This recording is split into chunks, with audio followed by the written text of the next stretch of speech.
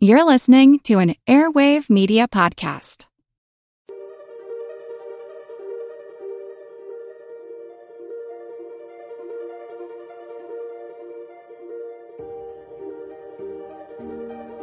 So welcome to the All Creatures Podcast. I'm Chris, and today I'm joined with Allison Kennedy Benson. Hey. Hello, Allison. Hi. Hi. So Allison is, let me just say this, Allison. When Angie and I started doing this, and we started thinking about interviewing conservation experts, people out in the field, I told her you were the one we needed to interview like right away, because I know a lot about your background and stuff you've done. So just for the listeners, can you kind of just give us your background on how you got involved with rhino conservation? That's specifically what you worked with. The work you've done in Africa, which I'm sure we're going to talk a lot about today, but just briefly. Sure. I kind of took the long route with a lot of luck and a lot of hard work. I think some being in the right place at the right time, but I got my undergraduate degree in biology with a zoology track. I had visions of going on to get my master's PhD right away. I was a school person. I wasn't going to leave school until I had my PhD.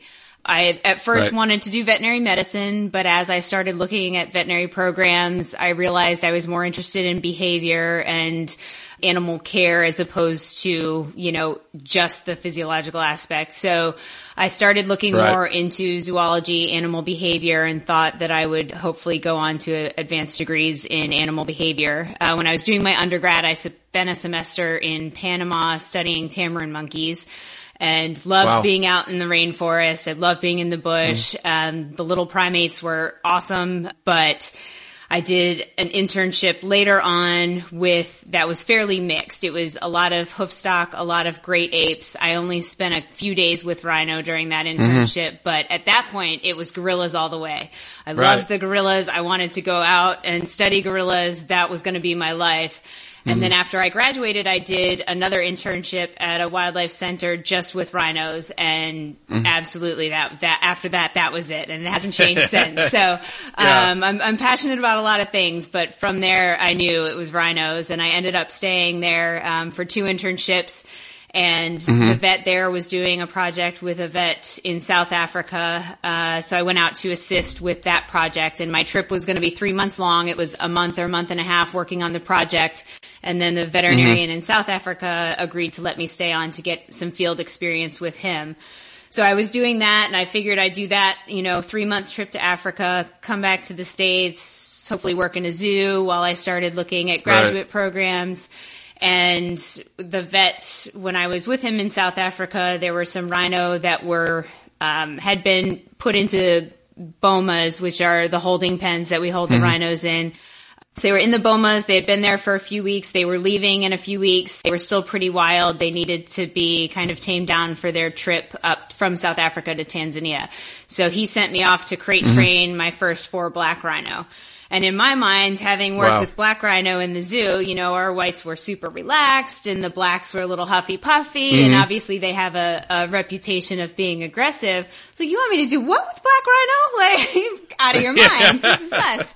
And that was probably the biggest lesson that I learned in the time that I was there, that the black rhino actually tamed down a lot faster than the white rhino, but in the long run, the white rhino tamed down more. So it was really interesting coming from zoo environment and seeing those behaviors and then dealing with the wild ones. I'm going to hand feed a wild black rhino. Yeah, right. So no thanks. So I did that, and my ticket back it expired mid-October. They were being moved at the end of October, and I said, well, I can't do a job half done, so I need to stay with them for another few weeks. And so I missed my flight home, and 3 months turned into 18 months before I went back home the first time. And I ended up going up to Zimbabwe and doing some work with some hand-reared rhino that were being released back into the wild, and then started more in the translocations. Oh my gosh, Allison, that's just, it's, again, one of the things that Angie and I both love about this podcast is not only do we get to talk about our passion and learn about a new animal each week, is we talk to people like you that are out in the field. And like we say each week, we love the guys that are, and girls, like a lot of women, fighting the good fight, doing God's work out in the environment. So I guess my first question is, because it's just, I got a million now. What's the process of training a wild-caught rhino, to calm down? Like you talked about, like the blacks calm down quicker, even though the whites calm down more in the long run. So maybe just tell our listeners a little bit, like, well, this is the process we go through, people that haven't been in a zoo environment working with exotic animals. Sure. Yeah, definitely. A lot of it's just time, and more time. So we would have these animals in bomas. I was sleeping at the bomas. I was at the bomas 24/7. If I ever left there midday to go take a shower, if there was a shower nearby that I could use, it would be midday when the rhinos were sleeping.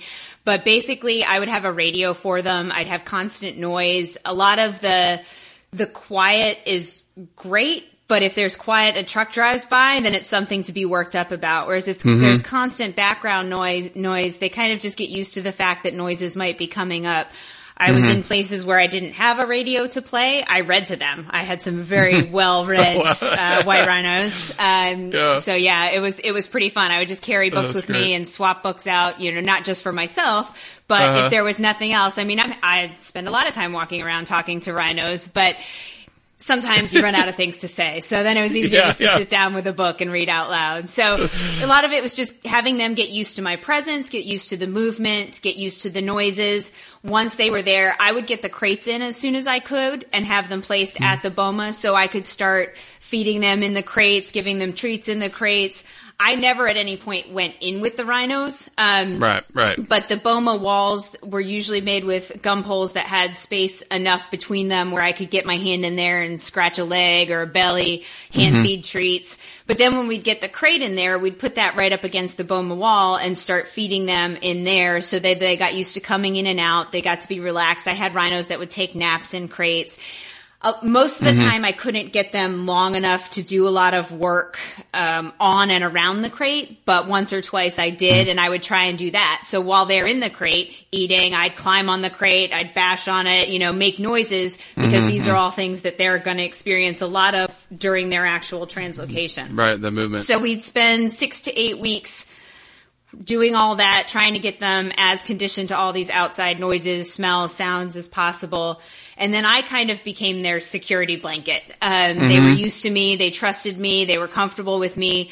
So then I would travel with them, get them settled in their new area. And then they'd usually stay 2 to 4 weeks on the release side, especially with black rhino, as a lot of times the browse, the trees and bushes that they're eating, where they're coming from aren't necessarily the same as where they're going. They're usually fairly similar. But we want to make sure that they're getting used to the new diet. So we'd hold them, make sure they're recovered from the physical and mental stress of the actual move. And once they're ready to go, then we just open the gates and they get to walk out and be wild rhinos again. Oh, that's amazing. It's, you have the dream job, right? Like, I know Angie's told me that before. So, yeah, for sure. rhinos, her babies too. Yeah. And, she was telling me about a trip that, when she went out and visited you there, and just like, it's great. It's great because you inspired her to do what she's doing. Right. So that's awesome. Now, you said you worked a lot with blacks and whites, the southern whites, right? Right. And the relocation from South Africa to Tanzania or other countries in Africa, I guess to explain to the listeners, I mean, I have an idea of what's going on in South Africa. There's really no wild left. It's all managed game parks. But maybe talk about that. Like, why would we want to move them to other parts of Africa? Sure. I would say the main reason we did that was to try and prevent what's happening now, essentially, with the increase in poaching that's happened in recent years.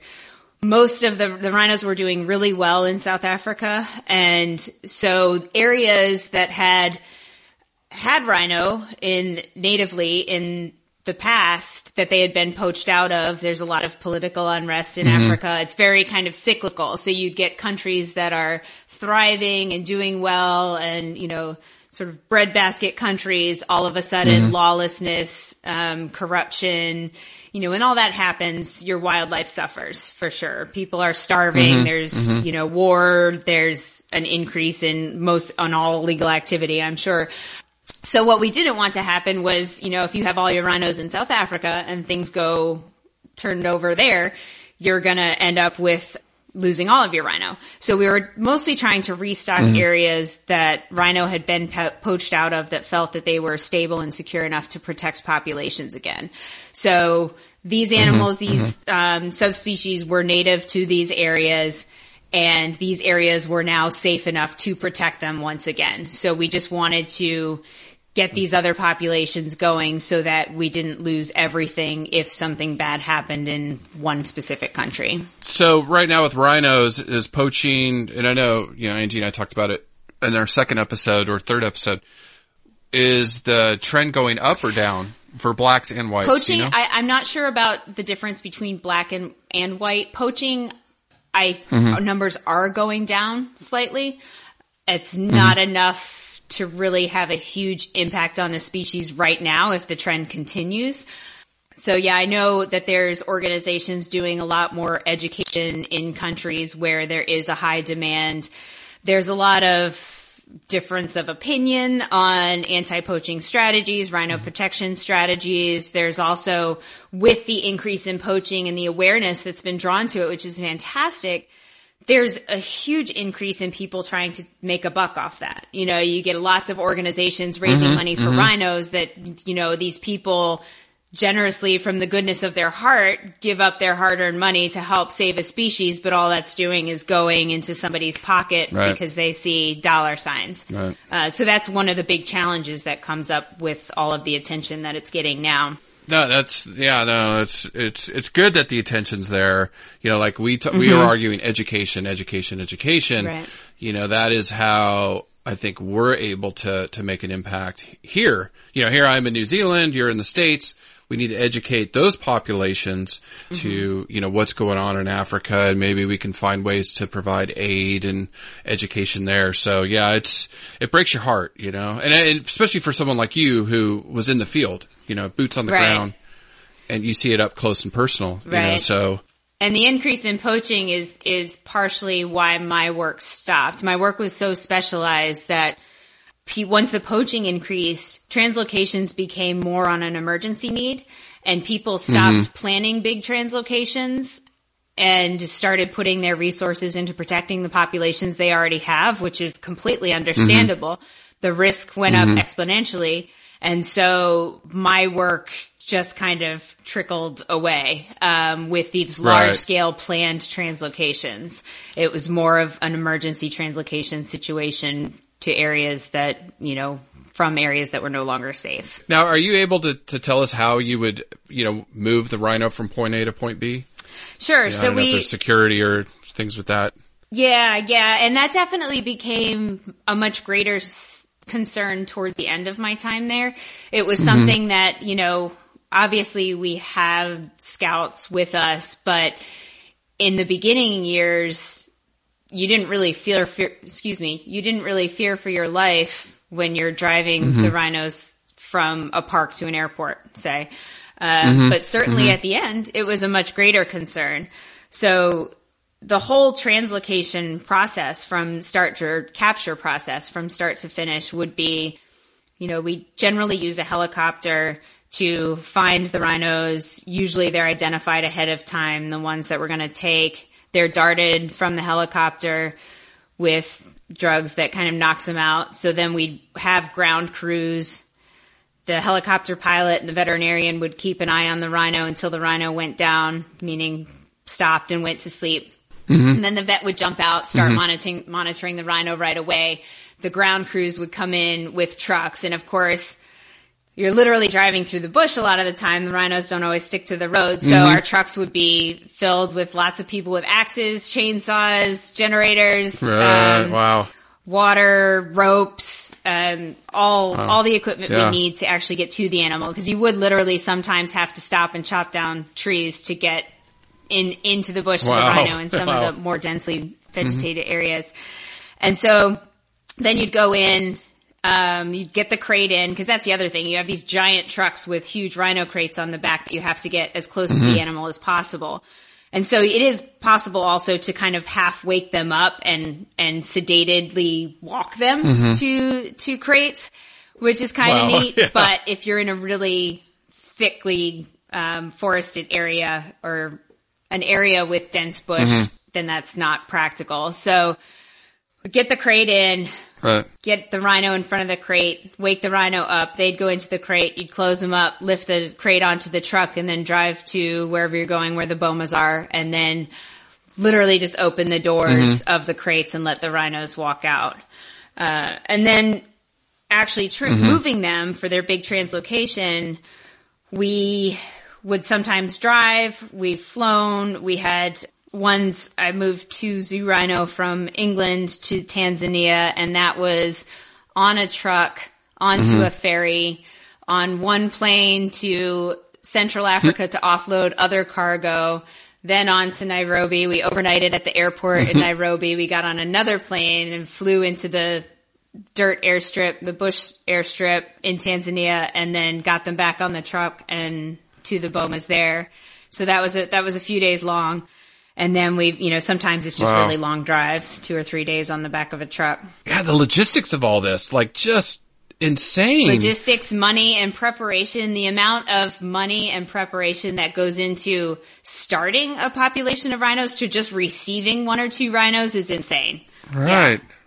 Yeah. Like, and it's just all for a stupid horn that has no medical value. It makes me so mad. I keep offering to save my toenails to send to these people because they're going to get just as much benefit from it, but I'll do it for free. I want to send just ibuprofen. Right. Yeah. It's like Angie and I joke about ibuprofen, Viagra, whatever medicines we can find, and just ship them to Asia and say, here, just leave the rhinos alone. Oh my goodness. Yeah. It's crazy though. It just, so many people doing so much for these animals. And it's just, that is the message that I like to send to the listeners is, there are people like you out there every day doing this. And then, risking your life. You were in a risky situation, and then those guards and.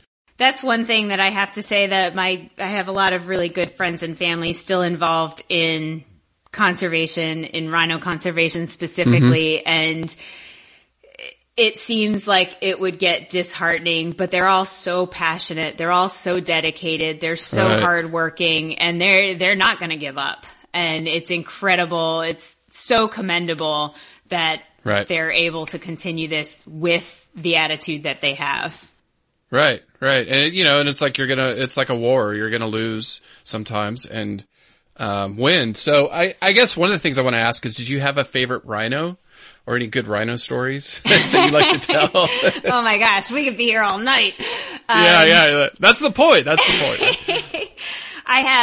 I always said no favorites. I moved anywhere from, I think my minimum was 1 rhino. My maximum was 12 at one time that I had. And, wow. There are always ones that you develop a special relationship with, like a lot of, pet parents, zookeepers, anyone who's ever worked with animals, you get these special bonds with individuals there were a lot of them. I'm trying to think of anyone off the top of my head, but just one of the, really neat stories was the one girl who came from the zoo, and it was incredible because she was one at the zoo that, she's very selective about who her friends were. She either liked you or she didn't. She was, she had kind of an attitude. She was the perfect black rhino. The birds would alarm call at the zoo. She'd be up and alert, and the ears would be twitching and going. And, those are all signs of this girl's, she's going to make it. She's a smart lady. Right. So, perceptive. To be able to go through the steps and see her become a wild rhino again, or not again, she was born in the zoo, to see her become a wild rhino was incredible. And that for me, I would say every single time was the best and the hardest part. I got the best parts of working in a zoo. I got to know the individual animals. I got to develop a relationship with them. I got to have fun with them. I got to see their personalities. I got to see them spin and bounce and act like big giant goobers. And then I got to watch them walk out the gate and be rhino. And every single time, that's why I don't know that I could go back and work with them in a zoo, because that feeling that you get and there's always a fear that something's going to happen to them, whether it's poaching, whether it's being killed by another animal. you never really nature, know, but they're out there being rhinos. And it's awesome. Yeah. Yeah. And that's, I mean, I think most zoos or conservation zoos involved in conservation, that's the goal, especially working with, endangered species.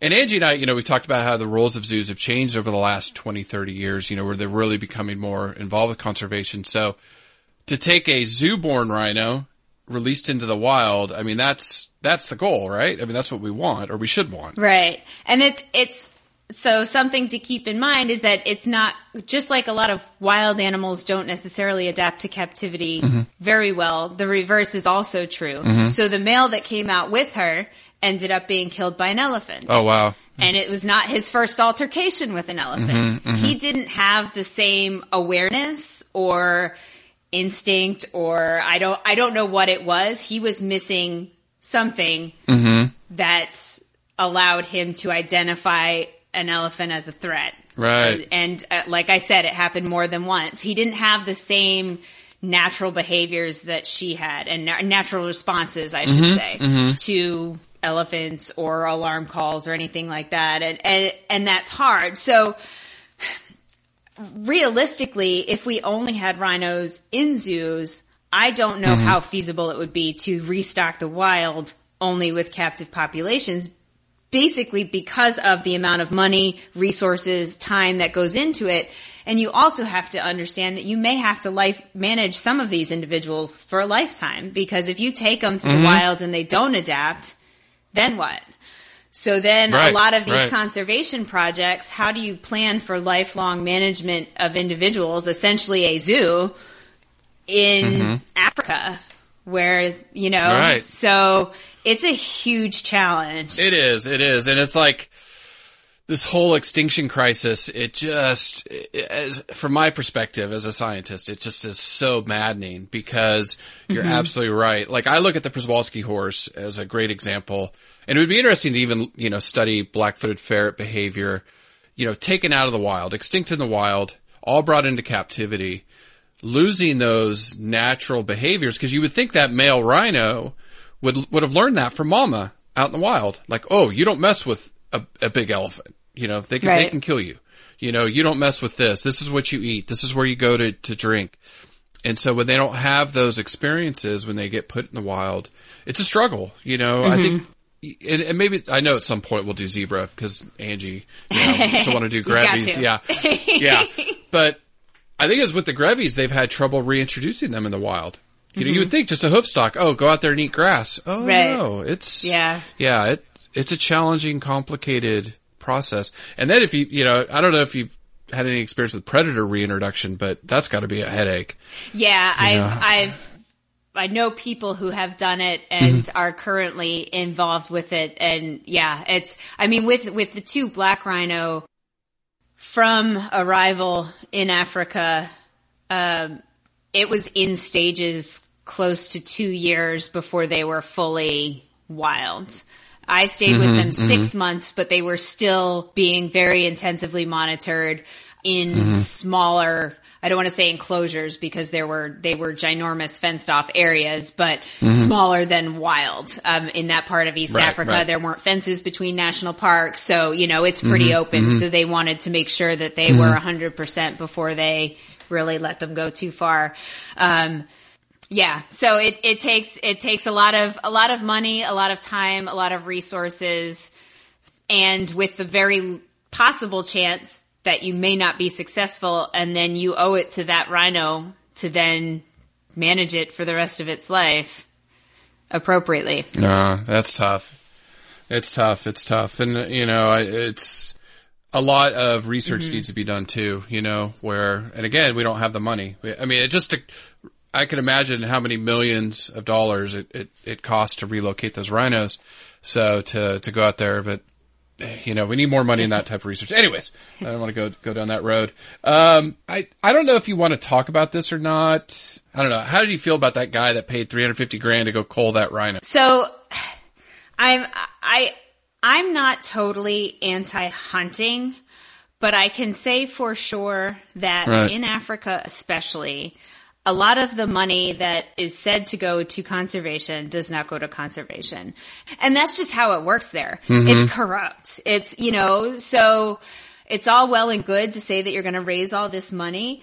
My best friends work at a project in Zambia, the one that Angie and John came to see. And there's a professional hunter that works around or borders that property. And he has raised a lot of money through hunting associations and clubs for scouts, for education programs. It can be good, but I've also had a millionaire owner of a hunting concession who was a custodian for black rhinos and couldn't answer any of my questions about how many we were moving rhinos to his farm, and he couldn't answer any of my questions about, well, how many rhinos do you have and how often do you see them, which most places with basic monitoring systems in place know those answers. And he's like, oh, I don't know. I really like someone to come and develop a monitoring program for us, but we can't, that'd be great if you could stay and do that, but we can't afford to pay you. Oh, okay, sure. And it's like, I'm sorry, but I just look around. I don't believe that when you're doing hunting. So I understand the idea behind it, and I'm not saying it never works because, like that one hunter I spoke to, he has raised a lot of money and he's done a lot of good for that area. But then the hunting permits are corrupt. They've decimated Tanzania's lion populations and totally screwed up the genetics there because they're giving more permits than what they have individuals. And so in order for that to be a valid fundraising thing, I feel like there needs to be a lot more cleanup in more politics and business in Africa. So it's not the worst idea in theory, but it's not a good idea, I don't think, right now. Yeah, it's how they're portraying it. It isn't going to conservation. Right. So talking about conservation, what do you think about that guy that's farming southern white rhinos in South Africa? He's I've looked into him a little bit. It's an interesting idea, but I think he's just in it for the money rather than the conservation aspect. I don't know if you have any experience with that. My gut is to agree with you on that. Also because I feel like, and I'm not an economist, I don't know what drives the market, but I feel like if the people who believe that these horns are so powerful and medicinal, surely a wild rhino horn is going to be more powerful and medicinal than a farmed rhino horn. What's to prevent that from happening? I mean, they've said in the past that one-horned rhino horn is double potent because they only have one horn. So it just seems to me that it would be a logical step to say, well, wild horn is much more powerful than farmed horn. So of course you're going to go to lengths to make sure you get wild rhino horn. And honestly, again, I'm not an economist, but I don't feel like there's enough supply to fuel the demand. Right. Yeah. With what we do have in captivity. Yeah, and it's, with the Asian markets booming and their economy's booming, that is where the demand is really increasing. And then you're seeing, animals getting poached or trafficked, because they have the money, the disposable income to afford these things. So maybe think of the synthetic rhino horn, flooding the market with that, there's a company out there trying to make it, and I don't know. I mean, you're more animals. This is more big, broader issues, but it's interesting to talk to somebody that's actually touched, and given, blood, sweat, and tears to these animals. What do you think about that, the synthetic stuff? Yeah, I'm torn with that as well.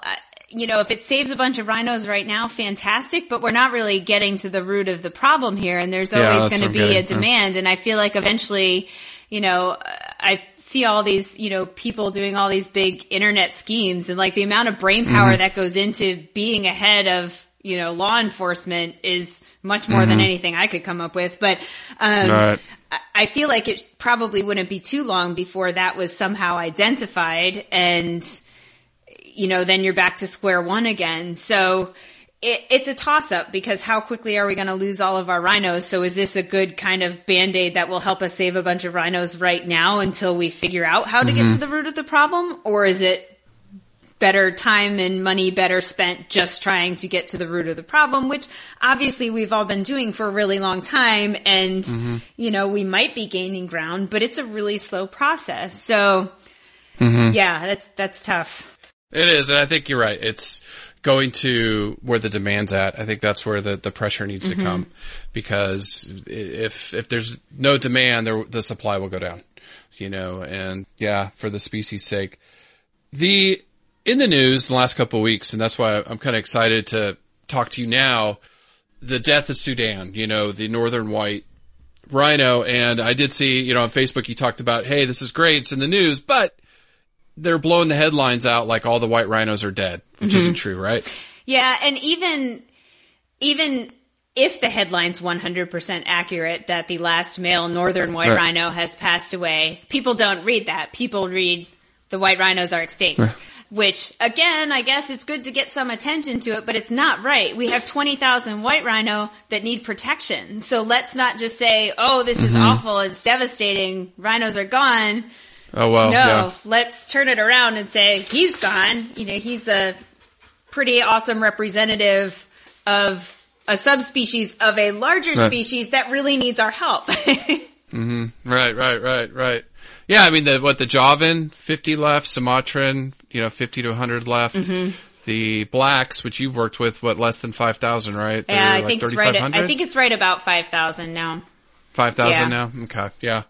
Yeah, it's fascinating work. So, any other cool animal stories besides rhinos that you had in Africa? Any honey badger stories? That's my favorite, the honey badger. I did see it. I got very excited when honey badgers, pangolins. Oh my gosh, I would get so excited when I saw them. Yeah. I did have so I was at the rhino bomas with the rhinos, and I had a young 2-year-old rhino. It was just her to be released back out into the wild, and I had moved my tent from the outside into one of the empty bomas, and we had lions that would come by, and you hear them from far away, and you just, that sound, it's just, you hear it, you feel it in your chest almost, before you just, and they're coming closer, and you can hear them coming closer, and I'm thinking, it's amazing where your mind goes in these seconds and minutes of thinking that, potential for something bad to happen. Yeah, you might die. So, right. Well, my thought is so our water troughs were dug into the ground, and they were fairly big. I could actually climb in and out of the bomas through the water troughs, and I was terrified that these lions were going to come in and either jump over the boma or go through the water trough and get in with this little rhino. Now, she wasn't a baby. She was a 2-year-old black rhino, so she's a big girl. She had, some spit and vinegar. So she's, she could probably take care of herself, but she's my baby. So exactly. I'm going through all these plans of how I'm going to fend off these lions from this little rhino and what I'm going to do to protect her. In the meantime, I'm in my tent. But at this point inside the bomas, and they're just getting closer and they're getting closer, and the adrenaline is worse than anything that ever happened to me. But I did, I did shout a little bit, and I got my flashlight out and kind of waved around. They did come right up to the bomas, but they were just checking it out. We were in their turf. Yeah. They just wanted to see what was going on, and they didn't want any part of either of us. But I was convinced that I was going to have to somehow jump in and save this ginormous 2-year-old rhino. Oh God! But honestly, with the animal stuff, I never really felt unsafe. I was smart. I was taught well from the people I worked with what to do, how to respond. I'd been charged by various things. I did have, the first year I was there, I had the hand-reared rhino that were being rehabilitated. I did have 2 of those rhino poached while I was off-site one time. And I think that was the only time I was there when I really felt unsafe, and it was because of the human aspect. Yeah, and it's how money corrupts. It just it makes people do horrible, horrible things. So one of the things I always like to ask, especially people like you, that give so much for these animals. And it's funny, you talk about not seeing people for months. I interviewed my friend here, Jesse. I don't know if you've ever met Jesse Golden back in Florida. He runs in the same circles we do, but he worked at White Oak, and I interviewed him about Okapi. And he said being out with the okapi every day, that was like his only interaction. And he became like the okapi whisperer. He didn't use that word, but like they were his friends. So I see Allison, the rhino whisperer. Yeah. That's how your only friends you had were the rhinos and, the pangolin that would come by every now and then. I did have a little frog that stayed in my house once. We became quite close. Hi. Every night when I'd come home. You should have kissed him. Out. Yeah, right. Even if it became your prince. Yeah. So somebody like you who has given so much, how do we convince people that we shouldn't let these species go extinct? That it is worth the fight. It is worth the money. It is worth the investment. Where some were like, just let nature take its course. Your perspective on that. Well, I think the biggest argument with letting nature take its course is that it's not nature. This is all generally for most species. I'm sure there are probably some that are in decline that are for natural causes, but most species are threatened because of human activity. And especially when you look at poaching. I mean, habitat encroachment is obviously huge.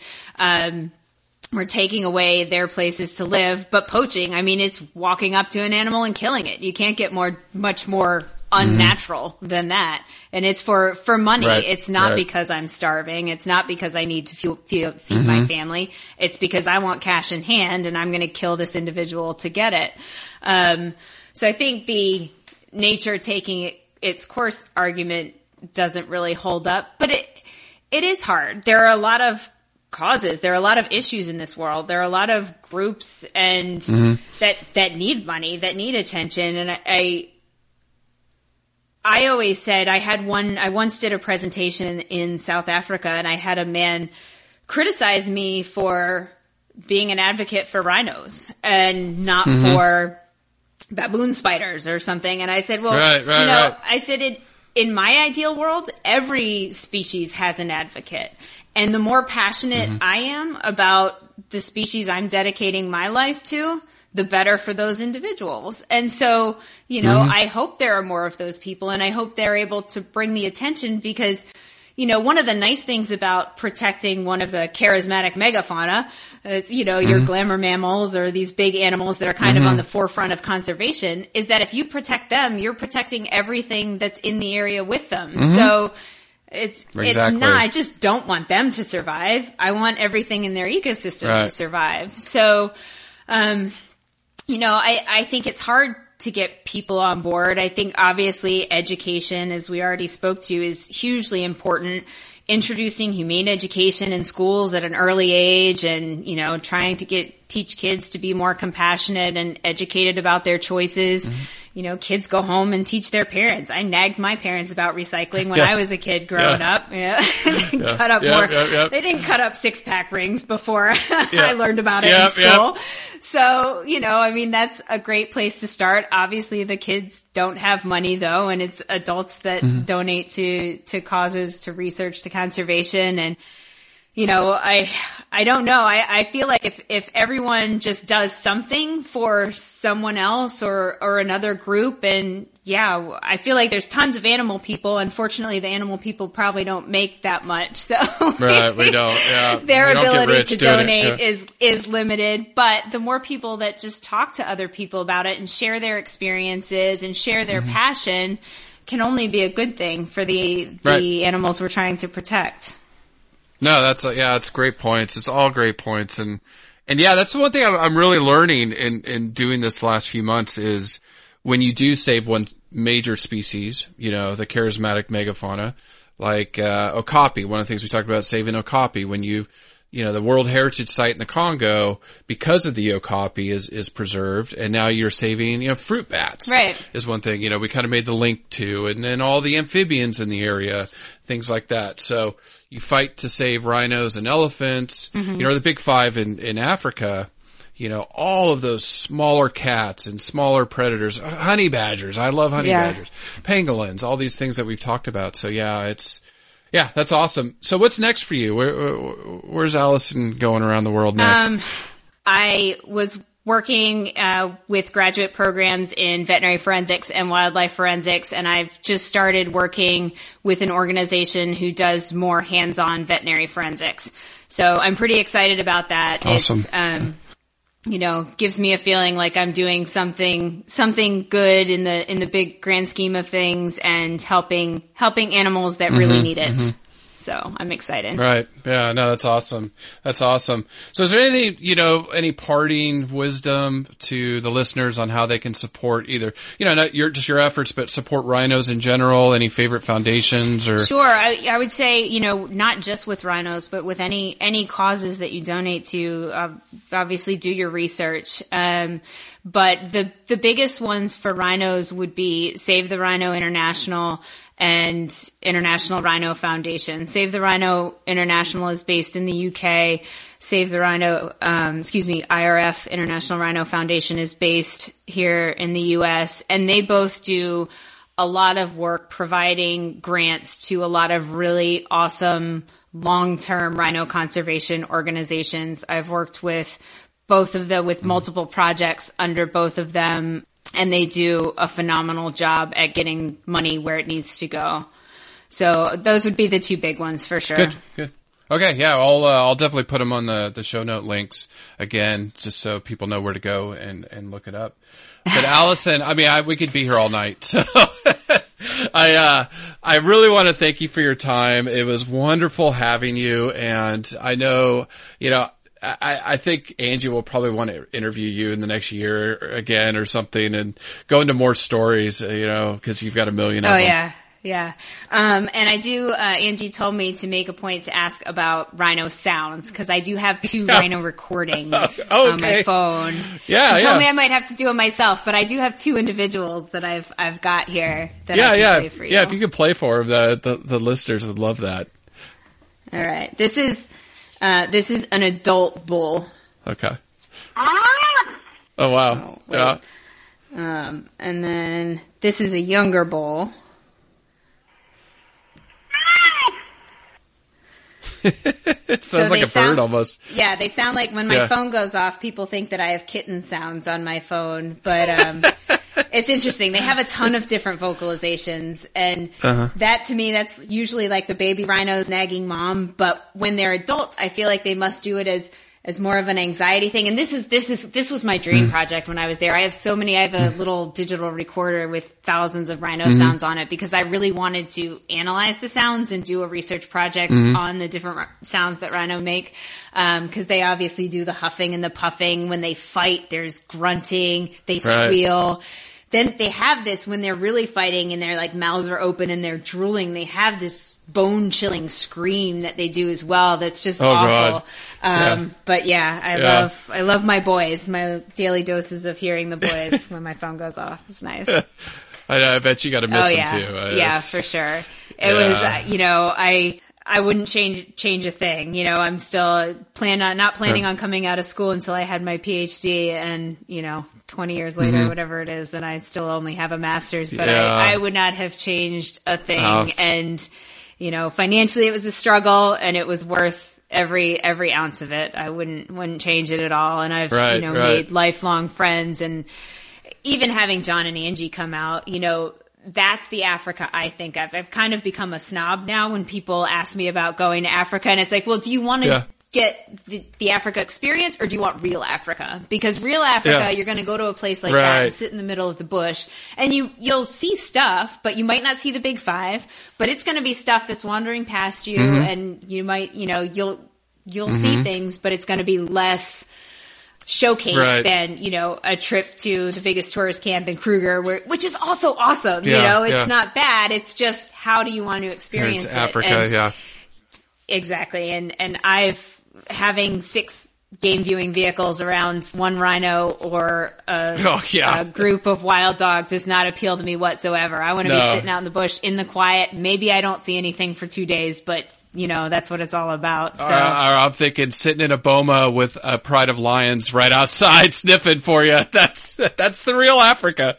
Yeah. Well, it's funny. That was another thing I forgot to. It was the most ridiculous thing in that story, was that I even had I had brought some lasagna back from camp with me as in Tupperware, and I was like, they're after my lasagna. I'll just throw my lasagna outside. It's like, no, you moron.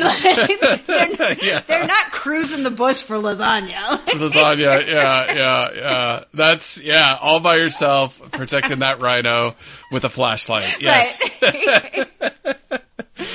Allison. Well, hey, this has been awesome. Thank you so much. Sure, thanks for having me. Yeah, Allison, we've got to do this again. Take care, and I look forward to keeping tabs on you through Angie. Great. All right. Thank you. Have a good night.